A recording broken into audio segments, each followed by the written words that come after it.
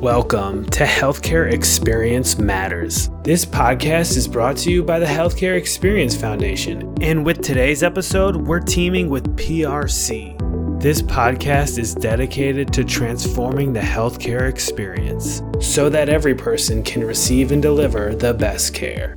Hello, Healthcare Experience Matters listeners. I have a very, very exciting guest for us today. We are going to be talking about nurse retention, which is such a timely subject. And I am so honored to have Dr. Ramonita Jimenez joining us today. And she is the Chief Nursing Officer in the Department of Patient Care with Hackensack University.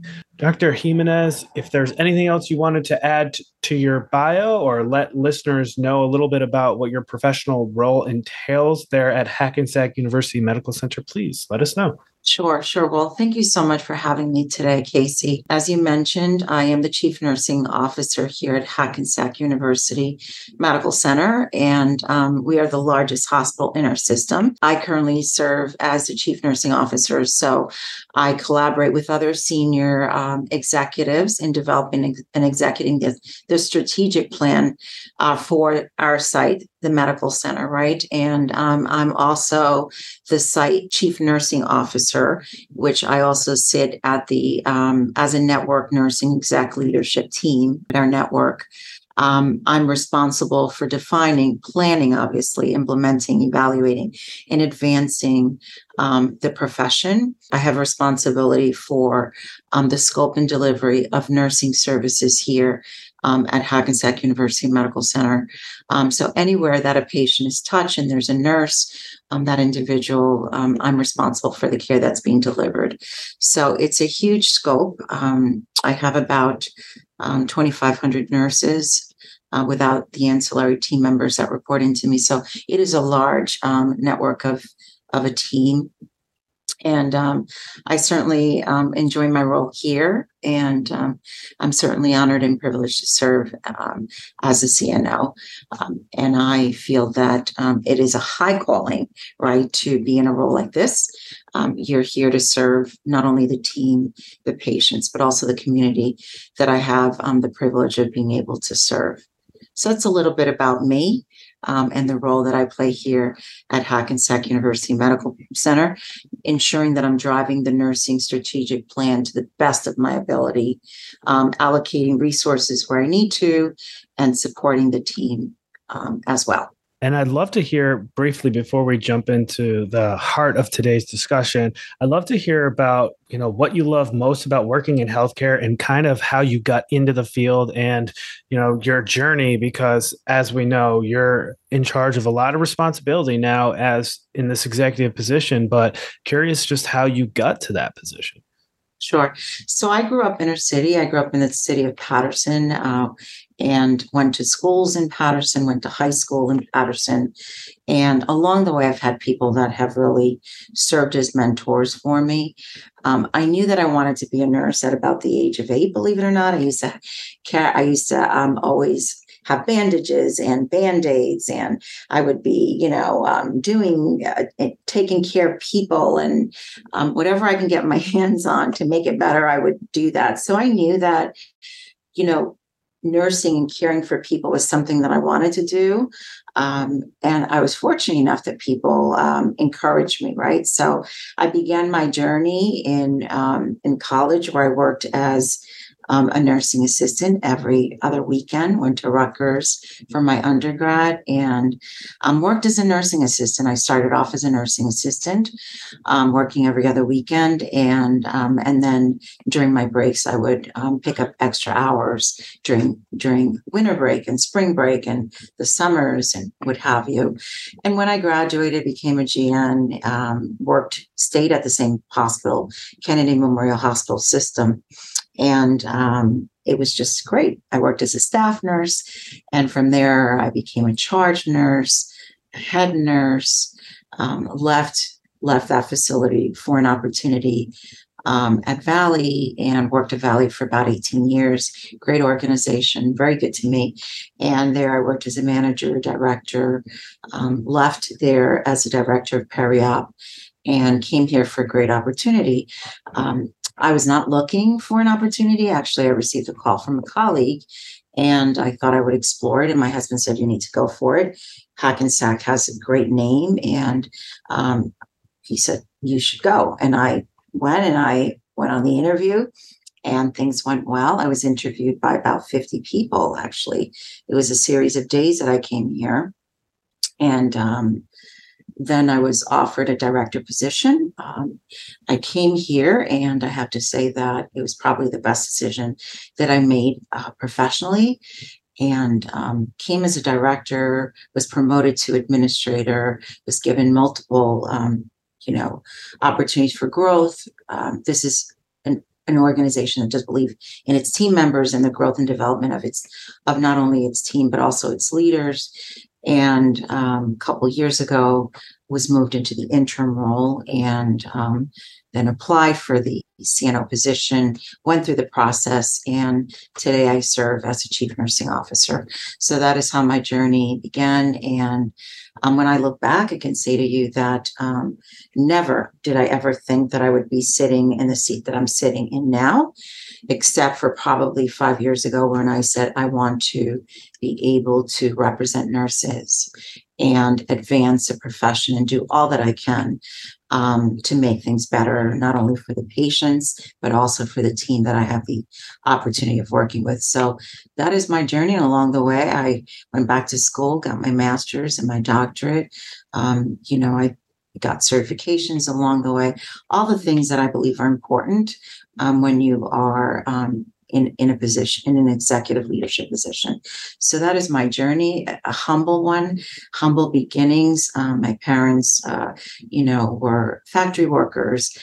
Dad worked 2 and 3 jobs to put me through school.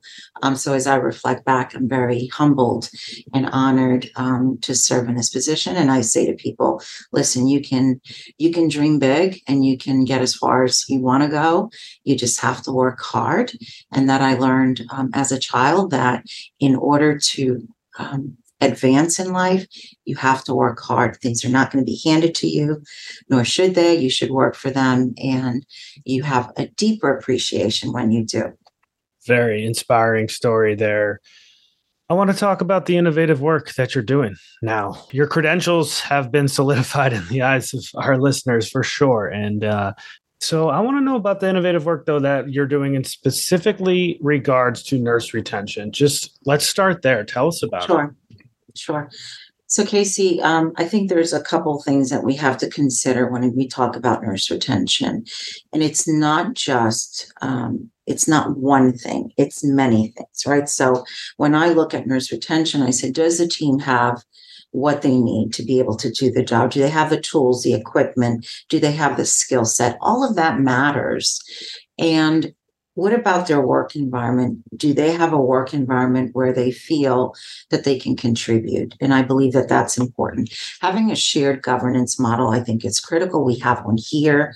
We're actually going for our 7th magnet redesignation later on this month. So as an organization, we have a shared governance model where nurses are part of the decision-making, come to the table. They're in councils and committees. Their voice matters. And I always tell the team, use your voice appropriately to advocate for the things that matter to you and matter to your patients. I think that's important. A couple of things that we are doing, as I mentioned, it's not just about retaining the team, right? It's about engaging your workforce, engaging that nurse, and ensuring that they have the tools, the equipment, the skill set, but also that you're supporting them in their journey. And some of that may be going back to school. Some of that may be adjusting hours because, they have children, right? So our nurses do 3 12-hour days. Some are full-time, some are part-time, some are per diem. I'm currently looking at more flexible work schedules for the team. Recently, we had a pilot where we did a 6-month pilot of nurse leaders doing a 4-day work week. And the reason that we moved in that direction, our network leadership team offered that, right? Offered us that opportunity. And I advocated for that here at the local level. I felt, let's do this for the nurse leaders that have been through so much post-pandemic, right? These men and women served us right during the pandemic, and many of them had their uniforms on and worked alongside their staff. So why can't we do something for them? And so we did the 4-day work week. It's a pilot, and it's gone very well. We piloted in one service line, the Med-Surg service line, and the leaders have been doing the 4 days. It's worked well. Obviously, there are metrics that they have to meet. We have to make sure that all our nursing sensitive indicators are met. We have to make sure that our team member engagement has met. And we also have to make sure that patients are pleased, are satisfied, because there is a correlation between patient satisfaction and the quality of care that we provide to our patients. So all of those metrics were put in place, and we had conversations with the team. We said, hey, listen, you can do the pilot, but these are going to be the deliverables. And if we miss the mark on any of this, then it's an issue, right? Then that means that this isn't working. But if you're able to deliver, which I believe you will, then we're good. And I have to say to you, Casey, that the managers, their team member engagement is high. Their patient experience scores, for the most part, most areas have improved. There is one department that is struggling somewhat, but there are some external factors, right, that we have to consider. And all of their nursing sensitive indicators are within the standard. And some have even improved. So that tells me as a leader that these nurse leaders were able to work the 4 days and still get the work done, right? And they're still responsible for the quality and the patient experience, the team member engagement, and all of the hospital goals that we have in place. And we're in a better place. The other thing that we have to consider is, these leaders, when they're off, we're saying to them, we don't want you to be connected. So it's not to give you a 4-day work week so you can start being connected when you're not here. No, you need to also delegate to your assistant nurse managers, right? So that these A&Ms can take the ball and run with it. And you can be completely off, disconnected, and not worried about what's going on in the hospital. So I was able to advocate for that. We're doing it. It's going really well. And my goal is to roll it out to the rest of the medical center, and also possibly even look at other levels of team members, not just managers, but perhaps the next level could also be looked at. So those are some of the things. And then, we're looking at virtual nursing. We had a pilot within our system that's gone very, very well. We're looking to roll out virtual nursing in 2024. So there are other things that we are looking at to technology to help support us with retention. That's critical, Casey. I think also engaging the front line. As a CNO, I have, town hall meetings with the different service lines. So I make it, I put it on the calendar. I attend these 1-hour sessions with the nurses and afford them the opportunity of asking questions. I have an open door policy. I connect with the front line. I think it's important. I round every day. In our system, we are expected to have rounding time every day. So as an executive, people see me every day on the units, rounding and connecting with the team. Connecting with the team, I think, is important. If you want to retain your nurses, you have to stay close. You have to provide them with what they need. You have to lend an ear. You have to listen to them, and you have to advocate when you have to. And perhaps people might think, well, you work in a large hospital system, you're able to do things. And I'm here to tell you, I have the same challenges that everybody else does. I have a budget that I have to adhere to. I have resources that I have to make sure I keep in place. And I can't just keep adding people when I want to do things. I have to get creative, and sometimes we're shifting things around and moving things as needed to make sure that the team has what they need. Well, that is a very hearty response, and there's so much there to go through. And I would encourage listeners to maybe run that one back on your podcast player or on YouTube to really soak in a lot of the strategic stuff going on, a lot of the tactics being implemented, and a lot of the metrics that you've set up to track, and the 4 day work week. This is a lot.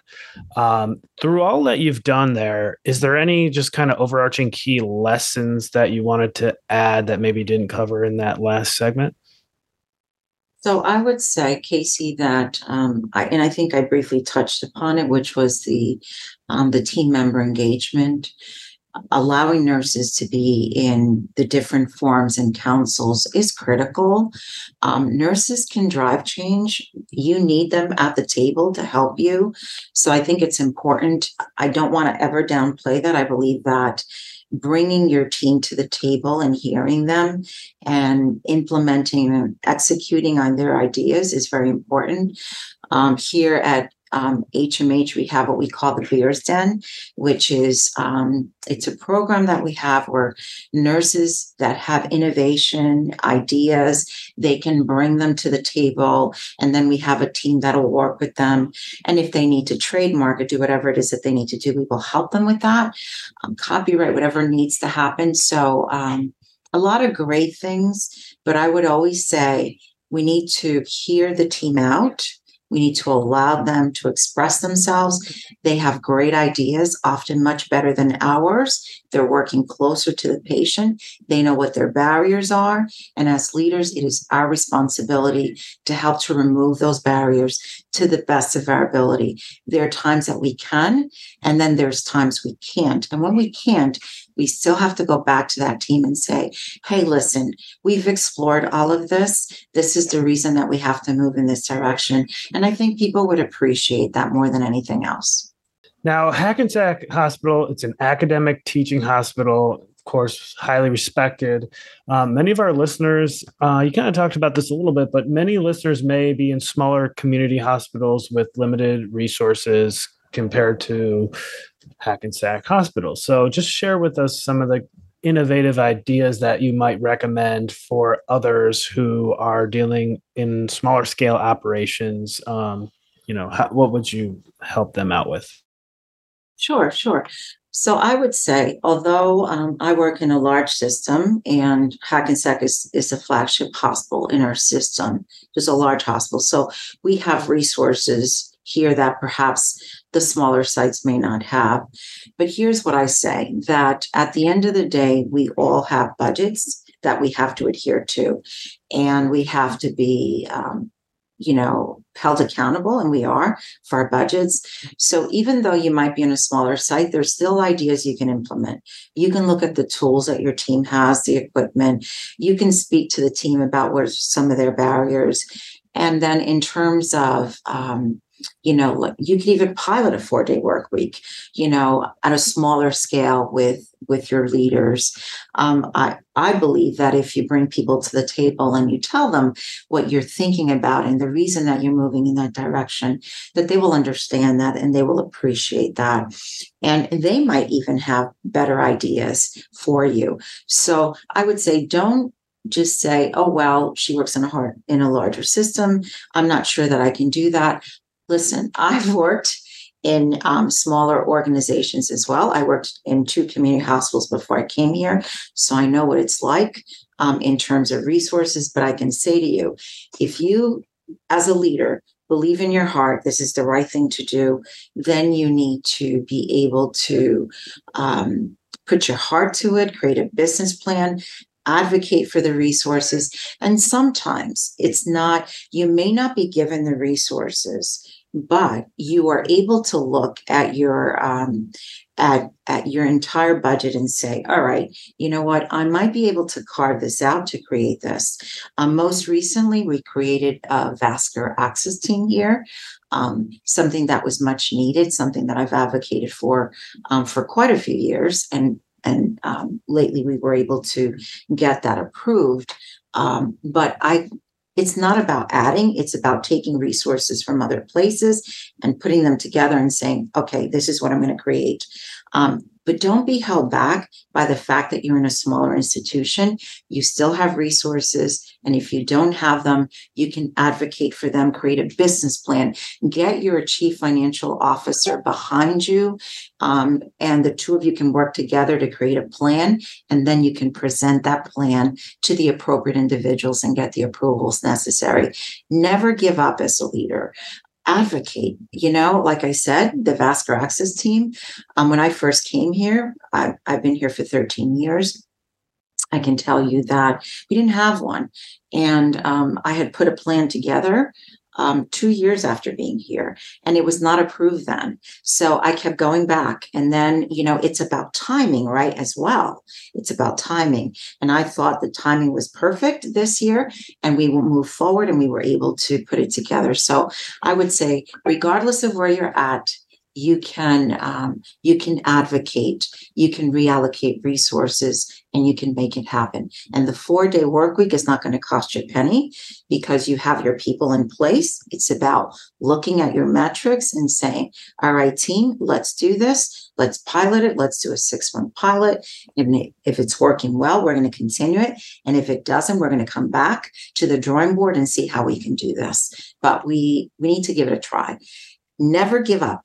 Always, one thing I can tell you that as a leader, I'm resilient and I won't give up, and I will keep advocating until I feel that things are moving in the right direction.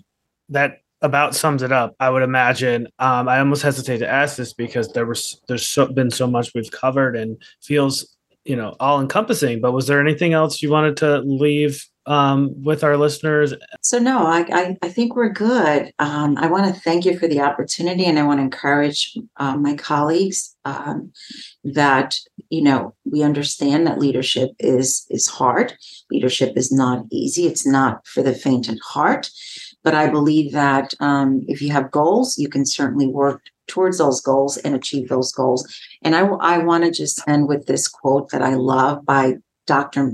John C. Maxwell. It says, "The pessimist complains about the wind. The optimist expects it to change. The leader adjusts the sails." And I always say, as leaders, we have to adjust the sails. We want to be present. We want to be there for the team, and we want to adjust the sails as the turbulence comes, as issues arise. We want to rise to the occasion and not give in, but to do what needs to be done. Thank you. What a great quote. Dr. Jimenez is Vice President and Chief Nursing Officer at Hackensack Meridian in Hackensack University Medical Center in New Jersey. I want to thank her again for her time today. This was a wonderful conversation. Thank you, Casey. Have a great day. Thank you for listening to today's episode of Healthcare Experience Matters. Healthcare Experience Matters is brought to you by the Healthcare Experience Foundation, with today's episode teaming with PRC. To learn more, visit healthcareexperience.org. That's healthcareexperience.org.